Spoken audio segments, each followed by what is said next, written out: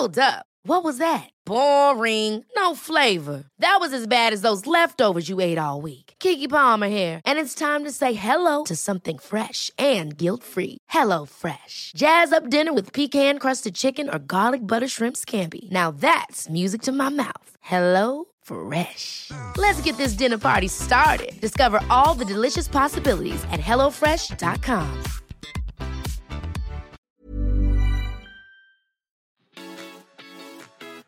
This is Good Humans Podcast with me, Cooper Chapman, chatting to the world's best about the inspiring stories that got them to where they are today.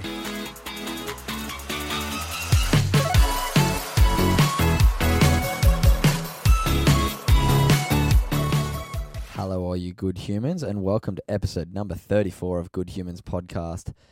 Hope everyone's had a very nice week. Great to hear everybody tuning into Good Humans 1% podcast on Tuesdays. It's been fun getting to bring some light to the 1% Club and also share some of my own insights.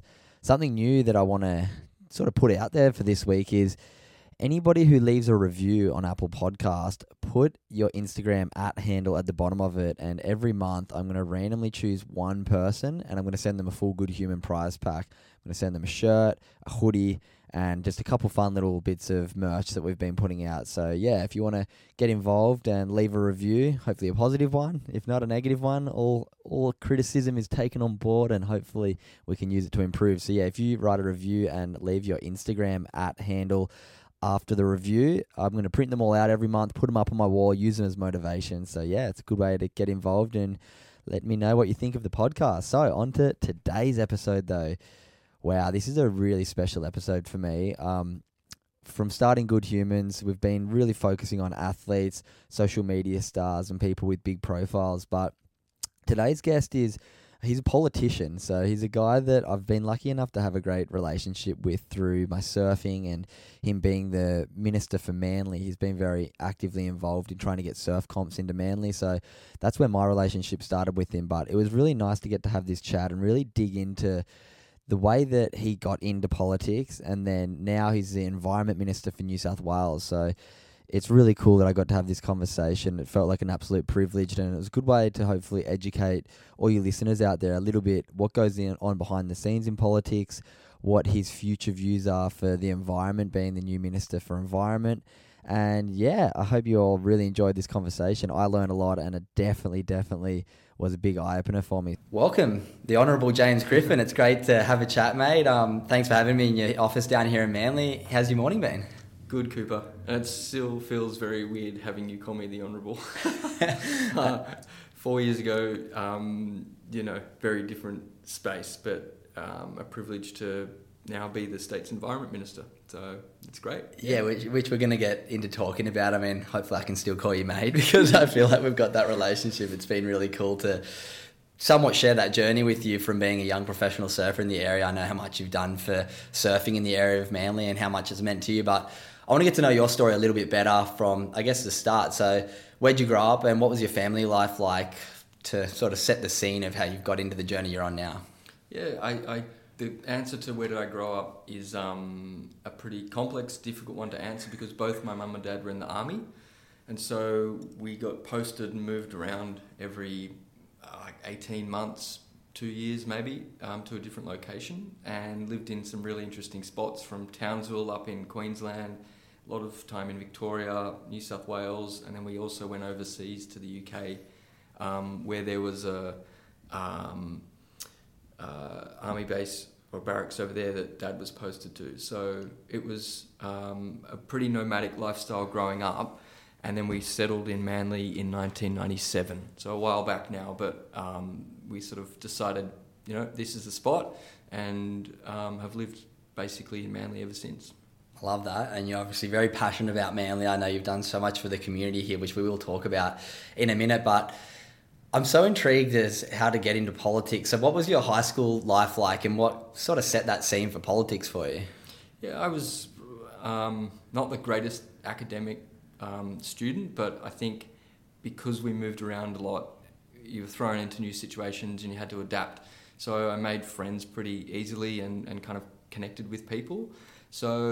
But politics wasn't on my radar at school. Like, it just wasn't a thing that I was particularly interested in. I didn't really have a a reason to be interested in it. It was just normal, growing up. And then I think it more so became something that I was focused on when it was around the Sydney Olympics in year 2000, and I remember there was a lot going on, and the Corso back then was a pretty violent place, and all the pubs in the area recognised, along with the police and the residents, that something needed to be done to fix up the Corso, and it was a pretty notorious spot for crime and violence, obviously Friday and Saturday night in particular. So I kind of got involved in that discussion, and it in trying to encourage and come up with ideas and policies to sort of help improve the area for young people going out, not make it as dangerous as it was at that time.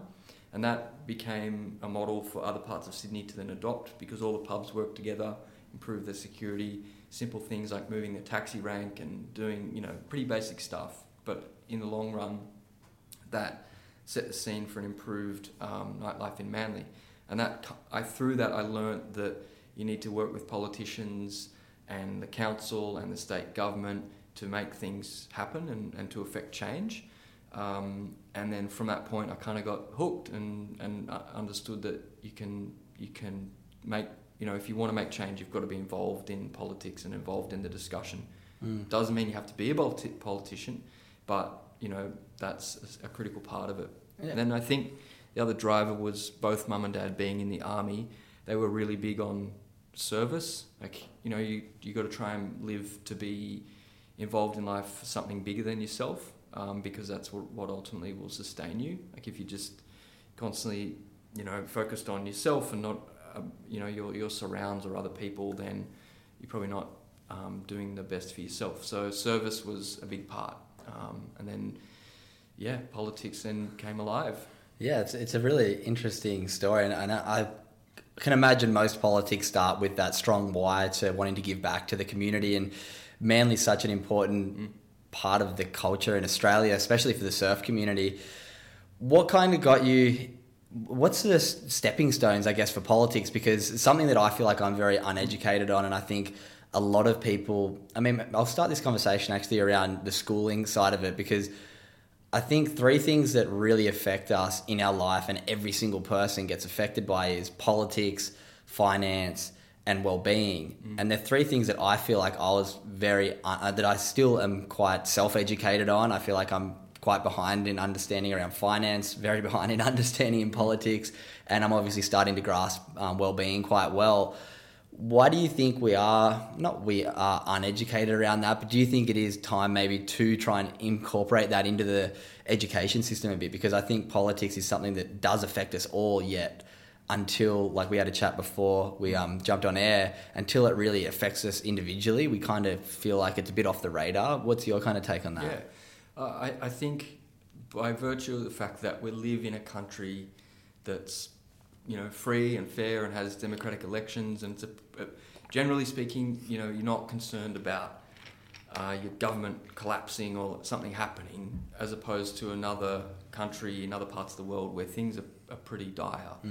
So it's not until something happens in your life that you then realise, oh, okay, this is occurring to me, or it's an issue that I'm concerned about, and it's to do with politics.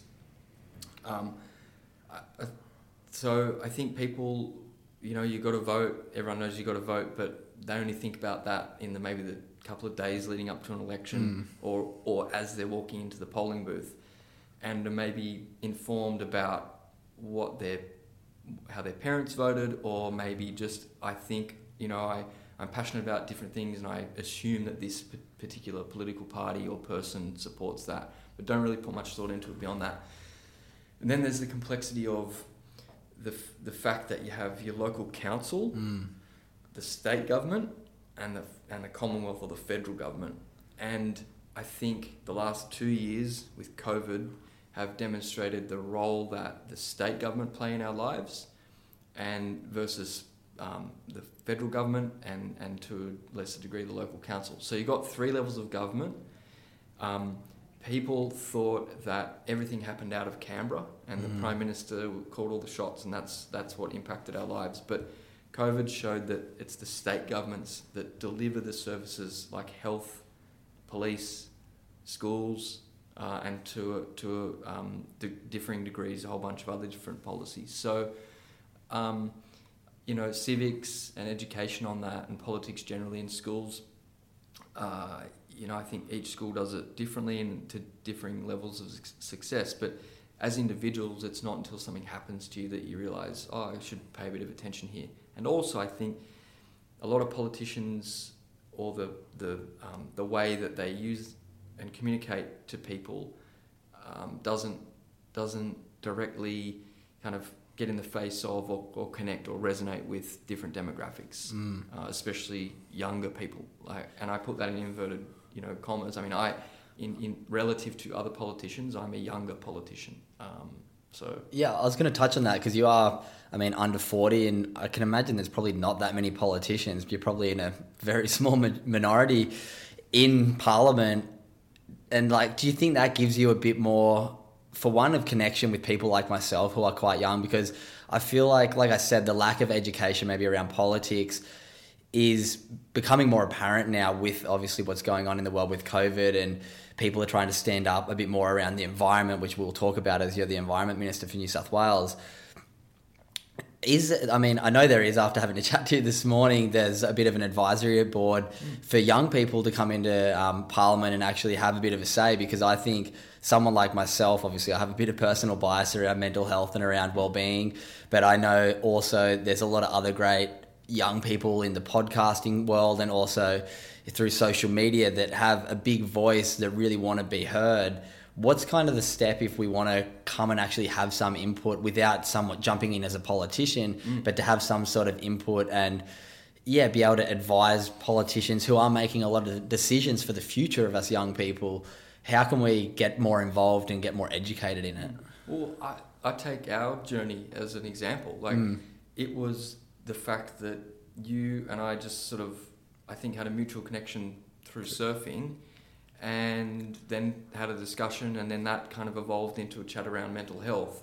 And it was just a partnership or an opportunity to sort of work out, okay, let's at least just start with a conversation. Yeah. So I think a lot of people wouldn't know who their local mayor is, they wouldn't know who their local member of parliament is, and then they get confused when you overlay their federal member of parliament to that. So first thing to do would just be jump on Google and work out who locally represents you.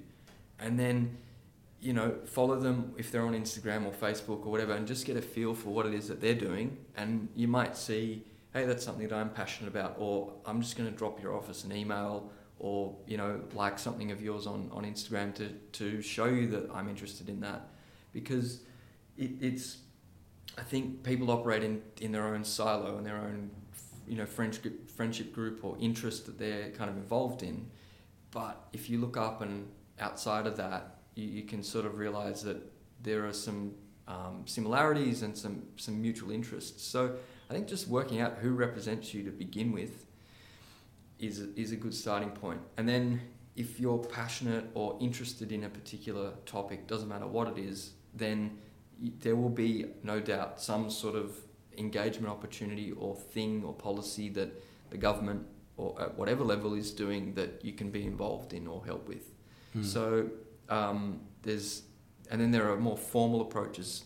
So the Youth Advisory Panel, which is essentially a collection of young people from across the state that come together, that meet with politicians in New South Wales Parliament and online semi-regularly to share ideas and provide feedback and really a grassroots kind of feedback loop into what's going on and where we can do better and what needs to be addressed. Yeah, it's really cool, and I'm grateful that you've given me the opportunity to come into New South Wales Parliament on multiple occasions and be involved in the Northern Beaches Mental Health Summit, and also catch up with the Honourable Bronnie Taylor, who's the Mental Health Minister, who has given me some funding and taken interest in my work with the Good Human Factory, which I'm super grateful for. But it's just the tip of the iceberg, and you know how much work there is always still to be done. But I'm grateful for the opportunity you've given me so far, and I'm excited for the work that we can continue to do together just from that relationship. And like you said, obviously, I might have had a bit more of an authentic and in because of my surf profile and you working closely with Surfing New South Wales and the Australian Open Surf event down at Manly. That was my kind of in with you, but it's nice to know and explain to my listeners how they can get a bit more involved. I want to talk about your journey into politics now. So I guess explain to the listeners how it works to be the member for Manly and then that sort of stepping stones and where you're at now, because then that'll bring me into our conversation around the environment nicely, I think. Yeah. So I've been the member for Manly, which is the term that people have for so each member of parliament is elected to represent a particular geography, and Manly is the name of the seat, even though it takes in from Manly up to Collaroy.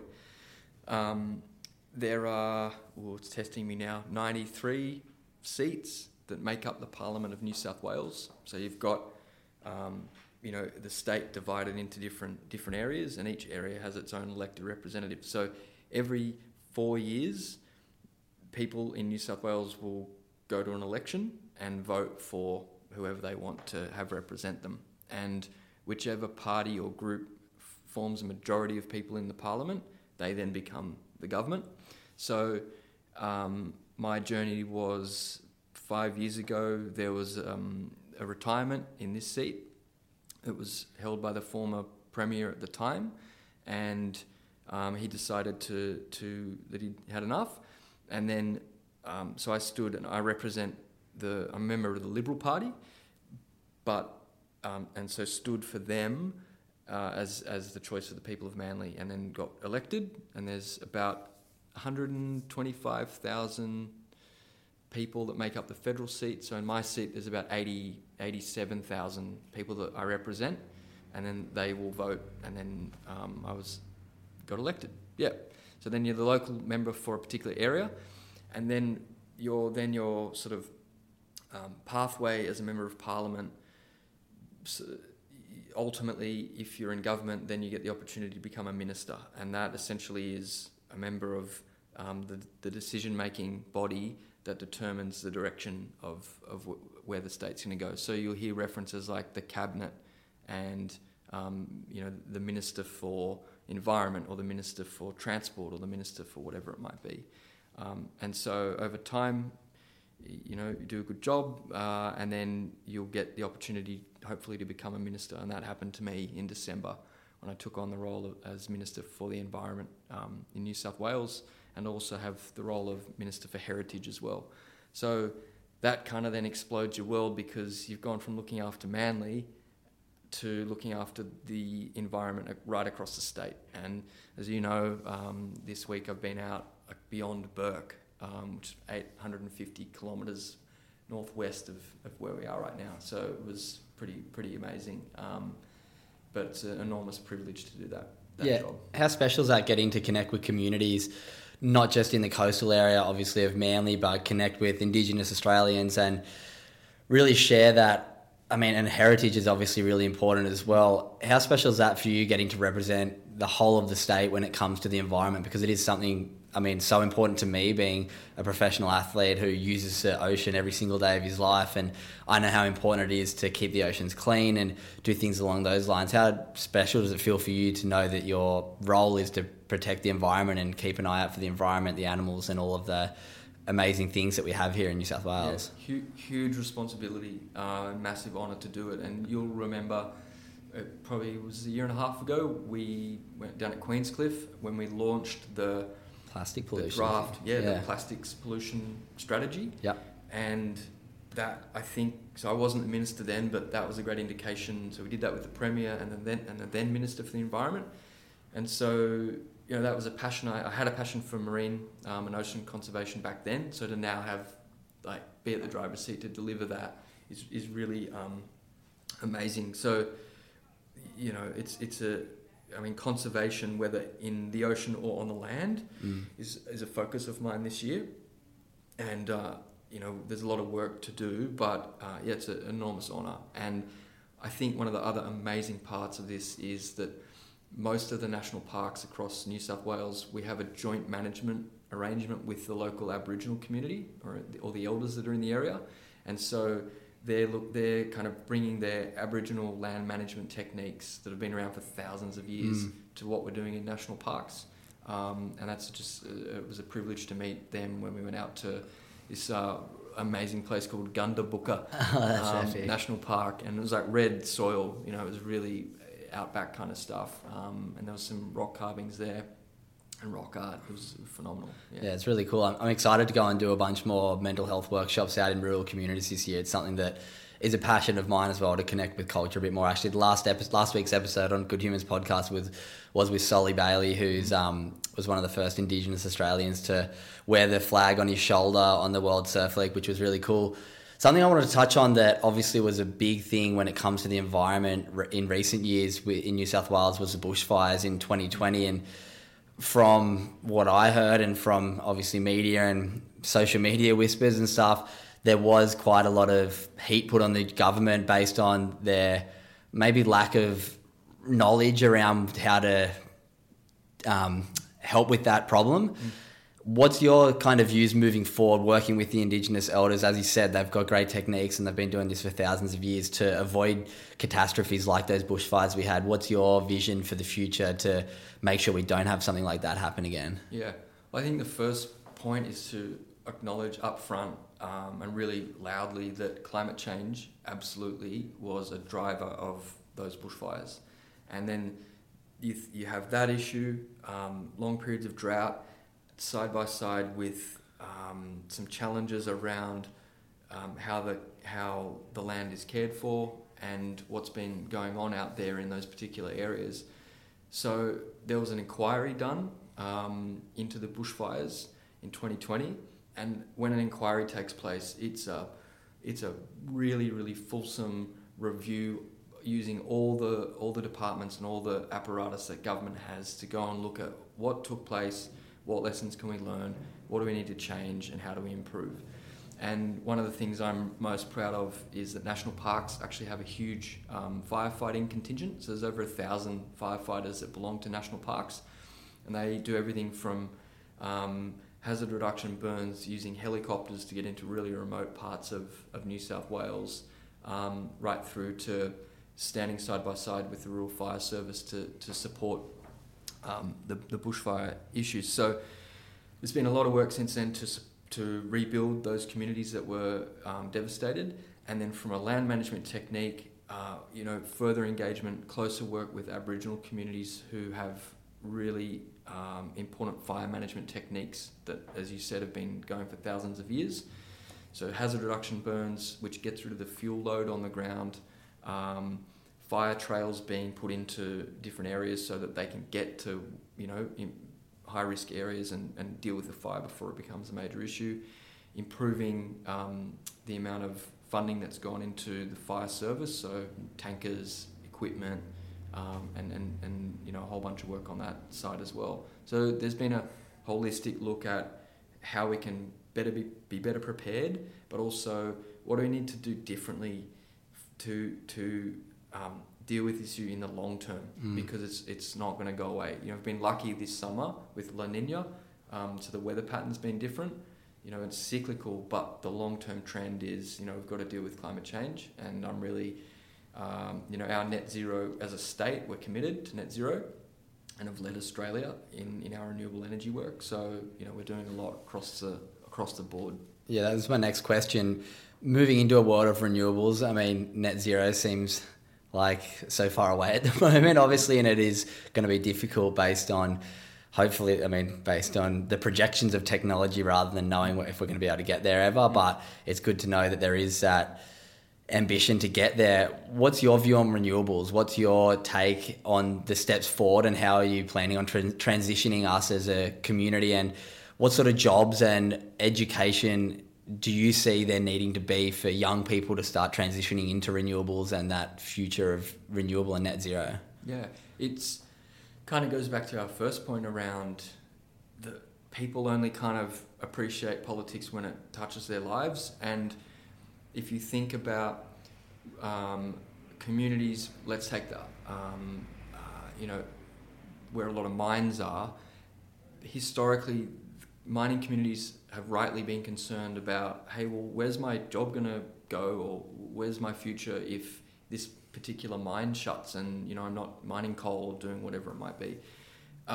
So I think over the last couple of years, there's been a very respectful discussion about the fact that you don't have to fear a transition to renewable energy if you live in those communities, because we can replace coal mining jobs with renewable energy jobs, and they will not only be a better form of employment, but it obviously has the benefits of making us head to a net zero future. So we've done a lot of work in things that are called renewable energy zones, which take an expanse of mining communities or areas where there's a great opportunity to build renewable energy technology, and start a discussion early on with those communities to say, this is a long-term plan, this is what's called a just transition, so we will help you move away from those old industries into the new ones, and create a sustainable workforce for you into the future. So at the same time, you're kind of building a good, sustainable future economy, but you're also doing the right thing for the environment. And those renewable energy zones are getting up and running across New South Wales at the moment. So it's happening. We're one of the first states to commit to net zero, and follow that up with billions of dollars worth of investment to make sure that we get to where we're going. The proof is in the pudding. So AGL just announced last week that they're going to bring forward in New South Wales closing their old power stations, coal-fired power stations, by a couple of years. And in doing that, they've been able to say no more burning of coal through this power station because the renewable energy work is going so well. So it works. And I think where it gets a bit you got to sort of be conscious that there are extremes of the argument, but the sensible middle is you can't just switch off coal right now, but you've got to commit to phasing it out, and quicker rather than later, and that's what we're doing. Yeah, it's like the argument you see people go like, when they invented electricity, they were doing it under a candlelight. Like, we can't just snap our fingers and be at renewable. And I understand that, and people who are on the other side of the fence and like, oh, we've got to stop straight away, it's just unrealistic. And I can understand that, and it's good to know that there is that awareness around that, and also that ambition to try and get to the point of net zero, which, yeah, it's going to be interesting, I think, the next couple of years, but I think it is important, obviously, for future generations. I know you've got some young children, and I know how important it is for you to make sure that this planet we live on, and this especially country we're in here in Australia, and even more specifically here in New South Wales, it's important for us to look at moving into the future. And it's like the old frog in a kettle sort of thing. Like, if we wait until it's too late, it's going to be a lot harder to come back. So it's good that we are aware and doing that research and understanding kind of where the future needs to go. And doing really practical things as well. So we're building the electric vehicle charging stations, because the research showed that people are like, yeah, I want to get one, but I'm a bit concerned, like, where do I charge it? What happens? I need to feel secure that if I've got an EV, I'll be able to get around. And where does the electricity come from to charge the EV vehicles? It's all like circular. So, but I think changes here, it's happening. Like, I don't think people should be terribly concerned about, certainly in New South Wales, or are we on board with renewables or not? Like, it is happening. Yeah. Another big one that we touched on briefly before was plastic and pollution. It's such a big one, plastic. Like, I think I did something with Corona and Parlay last year, and the stats that they told us was, since plastic was invented like 60 years ago, we've produced more in the last 8 years than we have in the 52 years previous. Yep. So one of the big things that they kind of promoted to us, and the education I have around it, is it's not so much reducing the use of plastic. It's more so about trying to create products that are not plastic based, and trying to encourage people to use products that aren't plastic based. What's your kind of policy, and what's your vision for the future of plastic, and how do we transition away from plastic? Because like, the pollution from plastic is, I mean, you obviously see at the beach. Every time I walk off the beach, I make it my aim to pick up multiple pieces of trash, and so often it is plastic. What's the future and the vision with plastic and pollution for you? I think the future for plastic, we've got a really good opportunity. So you're right in the sense that it's this concept of the circular economy. So not needing to go back and create or use plastic from the source, but have a circular economy where you can recycle or upcycle clothing or plastic into a new product, and so it kind of creates a loop. There are two other drivers that we can pull. So one is our plastics plan that we've done, and you were there for the launch of that. That comes into effect 1 July this year. So the phasing out of a number of single-use plastics, like cups, straws, or stirrers, straws. That's one way of dealing with it. The other way is something that everybody can be involved in, which is your role or our role as a consumer. So deciding to consciously say, I'm going to support this particular brand or product because they are either doing great work in trying to be a sustainable company, or have made really clear that they've got a good track record in that. So I think people don't appreciate how powerful they are in this equation by choosing where they spend their money. And in doing that, it also allows government to say, well, it's not just us coming in and regulating you and creating policies to support minimisation of plastic, but consumers are also deciding what they want with where they spend. We've been investing heavily in remanufacturing facilities. So all of the bottles that you put into your, it depends where you live, but what is it? Yellow bin. Yeah. They get sorted, and then that makes its way to a remanufacturing facility where they get turned then into different products. We're talking benches, tables, all sorts of different things. There's a really interesting group I was talking to the other day where they use IV bags in hospitals and turn them into gumboots. But it's the same company. So at the beginning they produce the IV bag, they then go and collect it from the hospitals, and it ends up being then created into a gumboot, which they sell. So that's part of the equation, but they've got to deal with the source, like what's their feedstock for plastic. But I think that there is so much great technology and an appetite for people to solve this problem. Yeah. And I think we're there. One of the areas that is a bit of a challenge is fast fashion. So, a lot of clothing that we buy just gets discarded, and it's a big challenge in the waste space.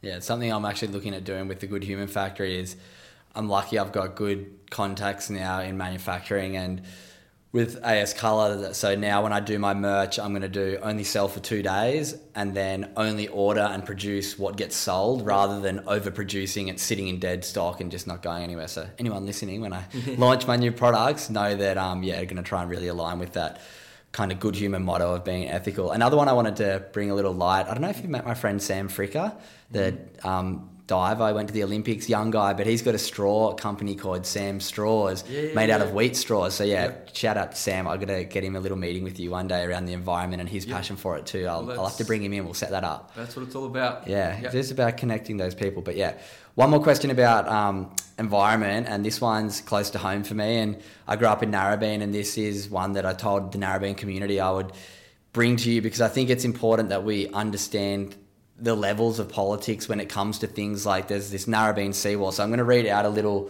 because I'm not fully aware of it because I'm not living in Narrabeen anymore. But this is a question that I got asked from a local member from Narrabeen about this new seawall that's being built. So the DA process for the seawall was done through a normal private method like any other home located on the beaches. The DA was not available for exhibition to allow the public to comment. The process was not transparent. The private land borders a public beach, and the vertical seawall affects the community for future generations. There's many different seawall designs, and the council allowed the vertical seawall to be approved, and the science says the design isn't good for the beach. The landowners of neighbouring beachfront properties to the north have submitted similar design seawall. Northern Beaches Council have an independent panel to be involved in the process. Does the panel include experts? We don't know why it's not that transparent, and why is the local and state government footing part of the bill for this work because the beach belongs to the community or the private landowners? So why wasn't the DA put on exhibition for this case? Because it's a pretty sticky one, I guess, because the beach is bordering people's property. But what can people do in a situation like that where the local councils are, let's not say sneaking things through, but that's the way it looks, that the locals aren't really getting a say in some things like this when obviously the beach is very close to my heart and yours as well. So what kind of advice would you give to local community members with things like that when their local councils are not giving them a bit of a say and much transparency and stuff? Yeah, I think, unfortunately, this is an issue that not only Narrabeen but other coastal communities are going to increasingly have to grapple with, because coastal erosion is something that as a result of climate change and changing weather patterns, is something that we're going to have to really grapple with.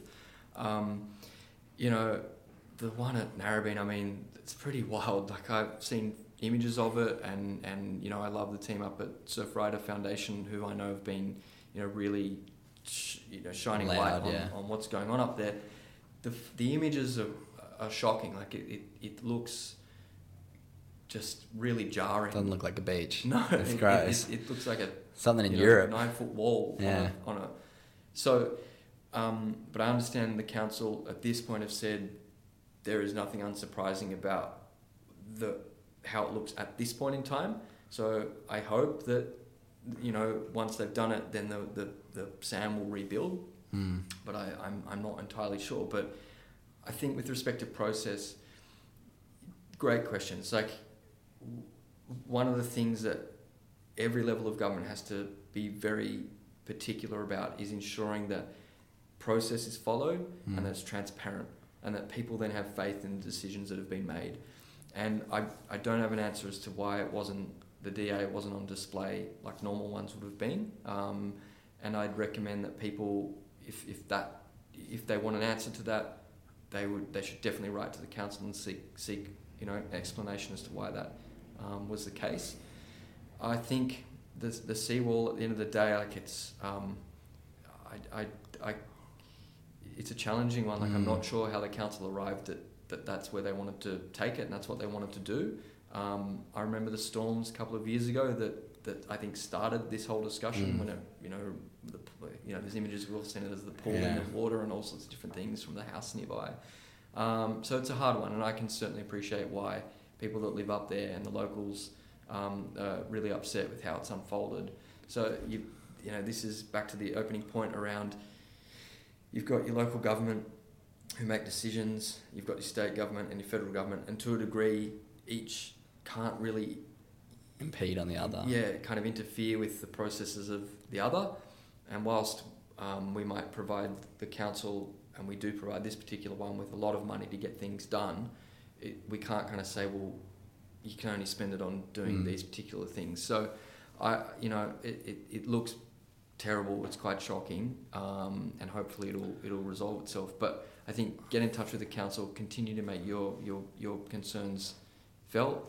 Because it sounds like a lot of people are trying to do that and not really getting anywhere. And I went and checked it out on my drive down here this morning, and there was signs for the council saying no entry that were star picketed, that had been knocked over by swell, that were getting washed into the ocean, that I picked up personally. And it's sad to see that, and hopefully Northern Beaches Council can listen to the locals and understand that the beach is a community, especially Narrabeen Beach. It's a heritage site, and it's one of the most renowned beaches on this planet, with millions of people over its lifetime and millions more over in the future who are going to use that beach, where it sounds like the interest of the small minority that live along that beachfront are the ones who were kind of being protected through the process. So I think, this is where good advocacy comes in, and you guys have got a really strong voice and, interesting, connected people in the surf community. So that's where, and sort of the theme of our chat today is about being involved in politics and not being afraid of it because you might not understand it. This is a great case study of, don't just give up, like keep kind of getting organised and be clear about what it is, like the outcome that you want, and then engage respectfully and proactively, keep the discussion going. Yeah, and I think it's so common in our days. So everyone's so opinionated and so triggered when it comes to stuff like this. If somebody has a different opinion or a different view, it turns into like an argument or a fight, and it's like, I think there's not much gets done when it's fueled by that. I think the more that we can create a discussion and understand, like, I'm sure the people who own the houses along there is just as scared for losing their house that they've probably spent millions of dollars to build. And I think that's the thing that the local community is a bit bummed about. Like, I've seen aerial shots of all the houses who are in front of that seawall have got their nice new gardens built and some pools built along the front there, and it's like, well, yeah, but look at the other side of the wall that everybody else has to look at. So I'm going to leave that question there because we can keep going. But I think it's just a good one for people to take away. Like when it comes to politicians or people that you see on social media with profile, everything comes from such a triggered point of view now, and everything, if you say something against the narrative or against a certain person, you get cancelled and you get triggered and no discussion. I think it's a time that we really need to begin to just realise that it's about understanding, and the way forward is to have open discussions with people in power and people with influence so we can move forward together as a community. Yeah, and I think recognising that often a decision's not being made by one person. Yeah, or just to, because it's going to annoy another group of people. Like, there's often a reasonable set of circumstances behind why a decision's been made that balances up all sorts of competing interests. And you're never going to get it right 100% of the time.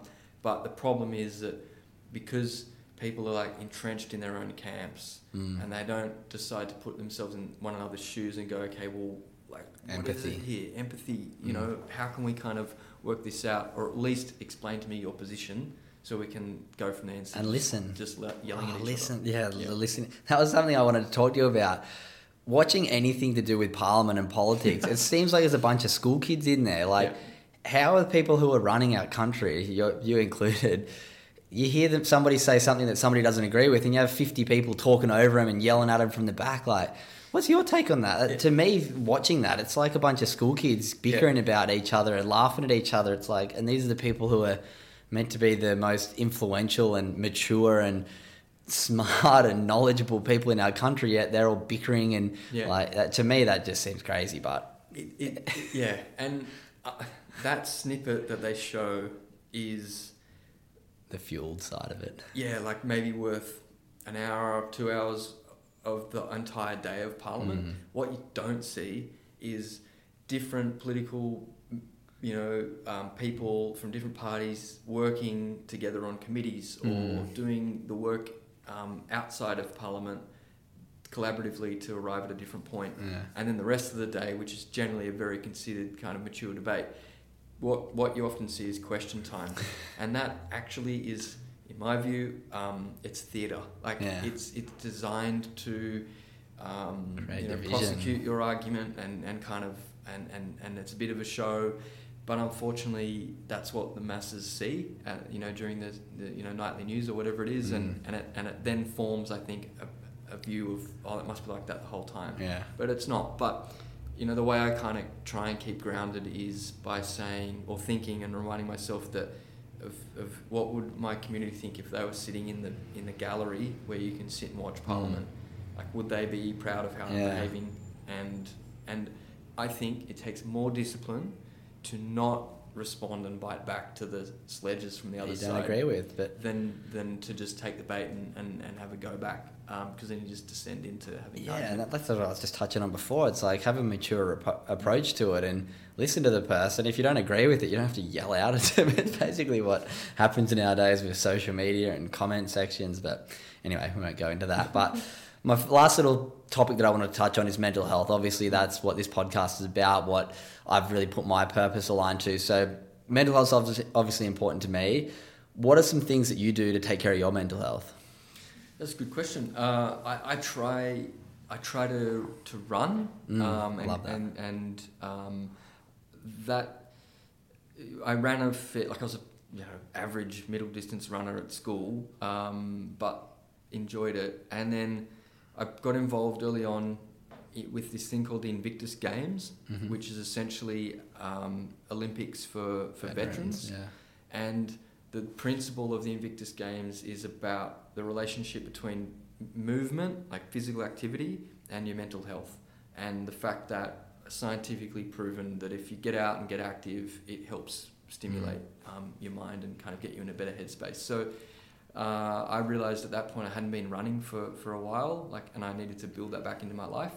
So I try and get out as much as I can. 10K is probably my limit for each run, but it really kind of resets my mind, and I get into a good thinking place when I'm doing that. Trying to stay physically active, recharge the batteries with my family. That's where it's at. But I think the work you've done over the past couple of years. Firstly, I think it's really brave that you kind of stood up and acknowledged that this was an issue and we're going to do something about it, and then followed that through to the point now where, you're on the radar of Bronnie, who's, the Minister for Mental Health, and she's really supportive of what you're doing, and I think trying to help scale and get you out to the regions and rural New South Wales to bring your story out there. Yeah, and it's something I really respect about you. From my outside looking in, your way to engage with the community is to go and get involved in a fun run and go and actively participate in something, come down to the surf comps, like the Lifeline surf comps, to the events, and be actively involved in that rather than sitting at the cricket and commentating that. We won't say who that is.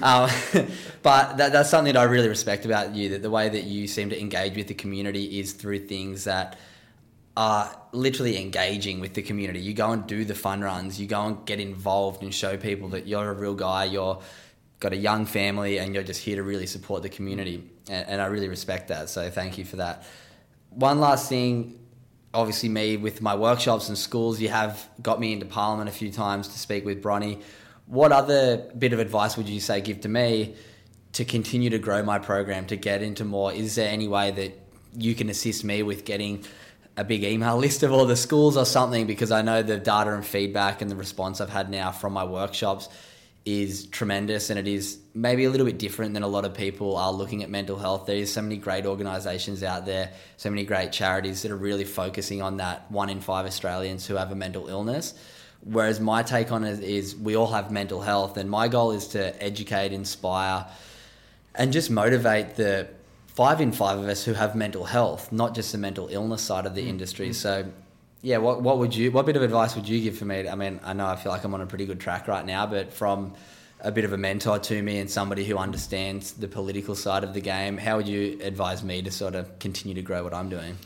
I think that way you just pitched that or articulated that, 5 in 5 have mental health. Like, we all have mental health, and instead of being the ambulance down the bottom to kind of help clean up the mess when it's all become too much, you're the fence at the top, helping build mental resilience and mental health, to help people, to give them the tools to sort of stay as mentally healthy as they can.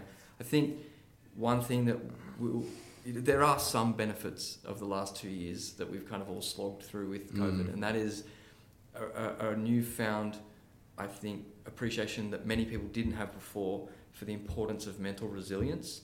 And there were times when I think everybody was quite anxious about what was happening. And it's now there's an opportunity to say, okay, well, that happened to us collectively. We all now appreciate that you've got to look after yourself holistically, and mental health is a really critical and key part of that. The way you do it, by connecting with young people as well, I think is vital, because, as you said, if you don't learn about politics or finance or the environment at an early age, it can be a mystery all the way through, and the same applies for considering your own mental health. The key point is data helps tell a really important story and provides evidence to continue to do things. So the more data you collect, and we discussed this last year or year before, and you've gone and set out to do that, is just get feedback, like how did people respond to the course, or being involved with what you're doing, because then you can kind of present that to government and say, this works. It's a bit different, but it works. And I think there's an appetite to explore things differently, because what we've been through, it's time to think a bit differently about what the future looks like. Yeah, and I think evidence shows in the data. Obviously it was great to see that the suicide rate stayed quite steady and didn't incline, or it went down a tiny bit, I think, in 2020 compared to 2019, which we'll see what sort of comes up the next couple of years. But I think what I'm trying to encourage people, and the way that I look at mental health is with the Good Human Factor, is if you're a good human and you live by values and you try and focus on little things every single day, not necessarily mental health related, if you're a good human and you live by good values and you're kind and you're mindful and you're empathetic and you live that sort of life, then good mental health is a byproduct of it. Whereas so often the mental health industry is pigeonholed in this one-dimensional anxiety, depression, suicide. They're the three key words that 90% of the industry leans on. And I think it's time that we start to change the language around it and go, hey, if you're focusing on techniques and skills and developing these from a young age, good mental health is a byproduct of it, not spotting the signs, not this, which is a very important part of the industry. And I hate to take anything away from that. But I think 95% of the funding and the 95% of the research we're doing into it is in that 1 in 5 that have a mental illness. But we tend to forget the fact that 5 in 5 of us have mental health. And if we can encourage, inspire and motivate those 4 in 5 who don't have a mental illness, maybe we can grow that number to 9 in 10. And I think that's where my angle is. And I appreciate that you can see that it is a different way of looking at it. And I'm excited to, when we finish this chat in a minute, to show you some of my data, because it is pretty cool to see what's been happening with my different approach. And I have carried a lot of imposter syndrome, I like to think, over the last few years, going like, who am I to go and talk about this? Like, I don't have a psychology degree, but through my own personal experience and through my own self-development and working with sports psychologists, I feel like I have gained quite a good grasp of understanding. And anybody who listens to this podcast and understands where I'm coming from, I think appreciates my view on mental health and understands that it is maybe a different take to what we've been marketed and told in the media is mental health. And yeah, I appreciate you taking the time for one today to have a conversation with me around obviously the environment and your journey in mental health. And yeah, it's been great to really catch up and have a chat and pick your brains. But the last question I'm going to ask you, that I ask everyone on this podcast, is what does being a good human mean to the Honourable James Griffin? It means living your life with passion, being a person of integrity, and I think just trying to, leave the place a little bit better than you found it, and it doesn't take much to do that. But I want to finish this podcast with a question to you. Oh, please do it. Nobody's ever given me one yet. Fire, let's go. So I think, and every listener would back this in. So when are you going to run for Parliament? Oh, I don't know. I was thinking that when I was coming in here. I was like, far out. I don't even understand how the system works yet. It doesn't matter. Oh, I mean, it doesn't matter. You're out there doing good stuff, and I think that it's just that sometimes it's very overwhelming, and people think I don't get it, and you use the term imposter syndrome before. Everybody has that to a degree, but you just got to take a leap, and I think it'd be a great fit and it'd work well. So I mean, maybe one day in the future. I've still got a lot of goals and purpose and impact that I feel like I can have in my little niche right now. But as it grows, I mean, far out. If you told me 5 years ago I was going to be running a mental health business and hosting a podcast, I would have laughed at you, because that was not really on my radar at all. But hey, the future can hold anything. A week ago I was laughing, thinking, imagine if like one day I wrote a book, and then yesterday I kind of started conceptualizing the idea of writing a book. So maybe author one day, maybe politician one day, but just hopefully every day trying to live as a good human and live to my values, and inspire listeners out there to be the best versions of themselves. So big thank you for jumping on Good Humans podcast. I think of you as a great mentor and a great human and a great representative for Manly and New South Wales government. So thanks so much. Thanks, Cooper. This has been a Wellbeing Network podcast.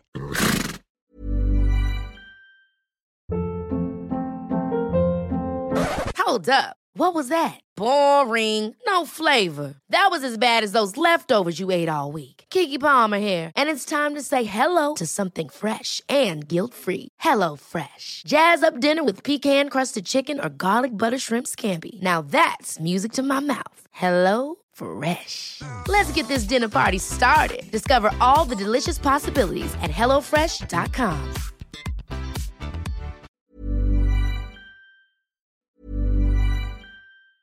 Ever catch yourself eating the same flavorless dinner 3 days in a row?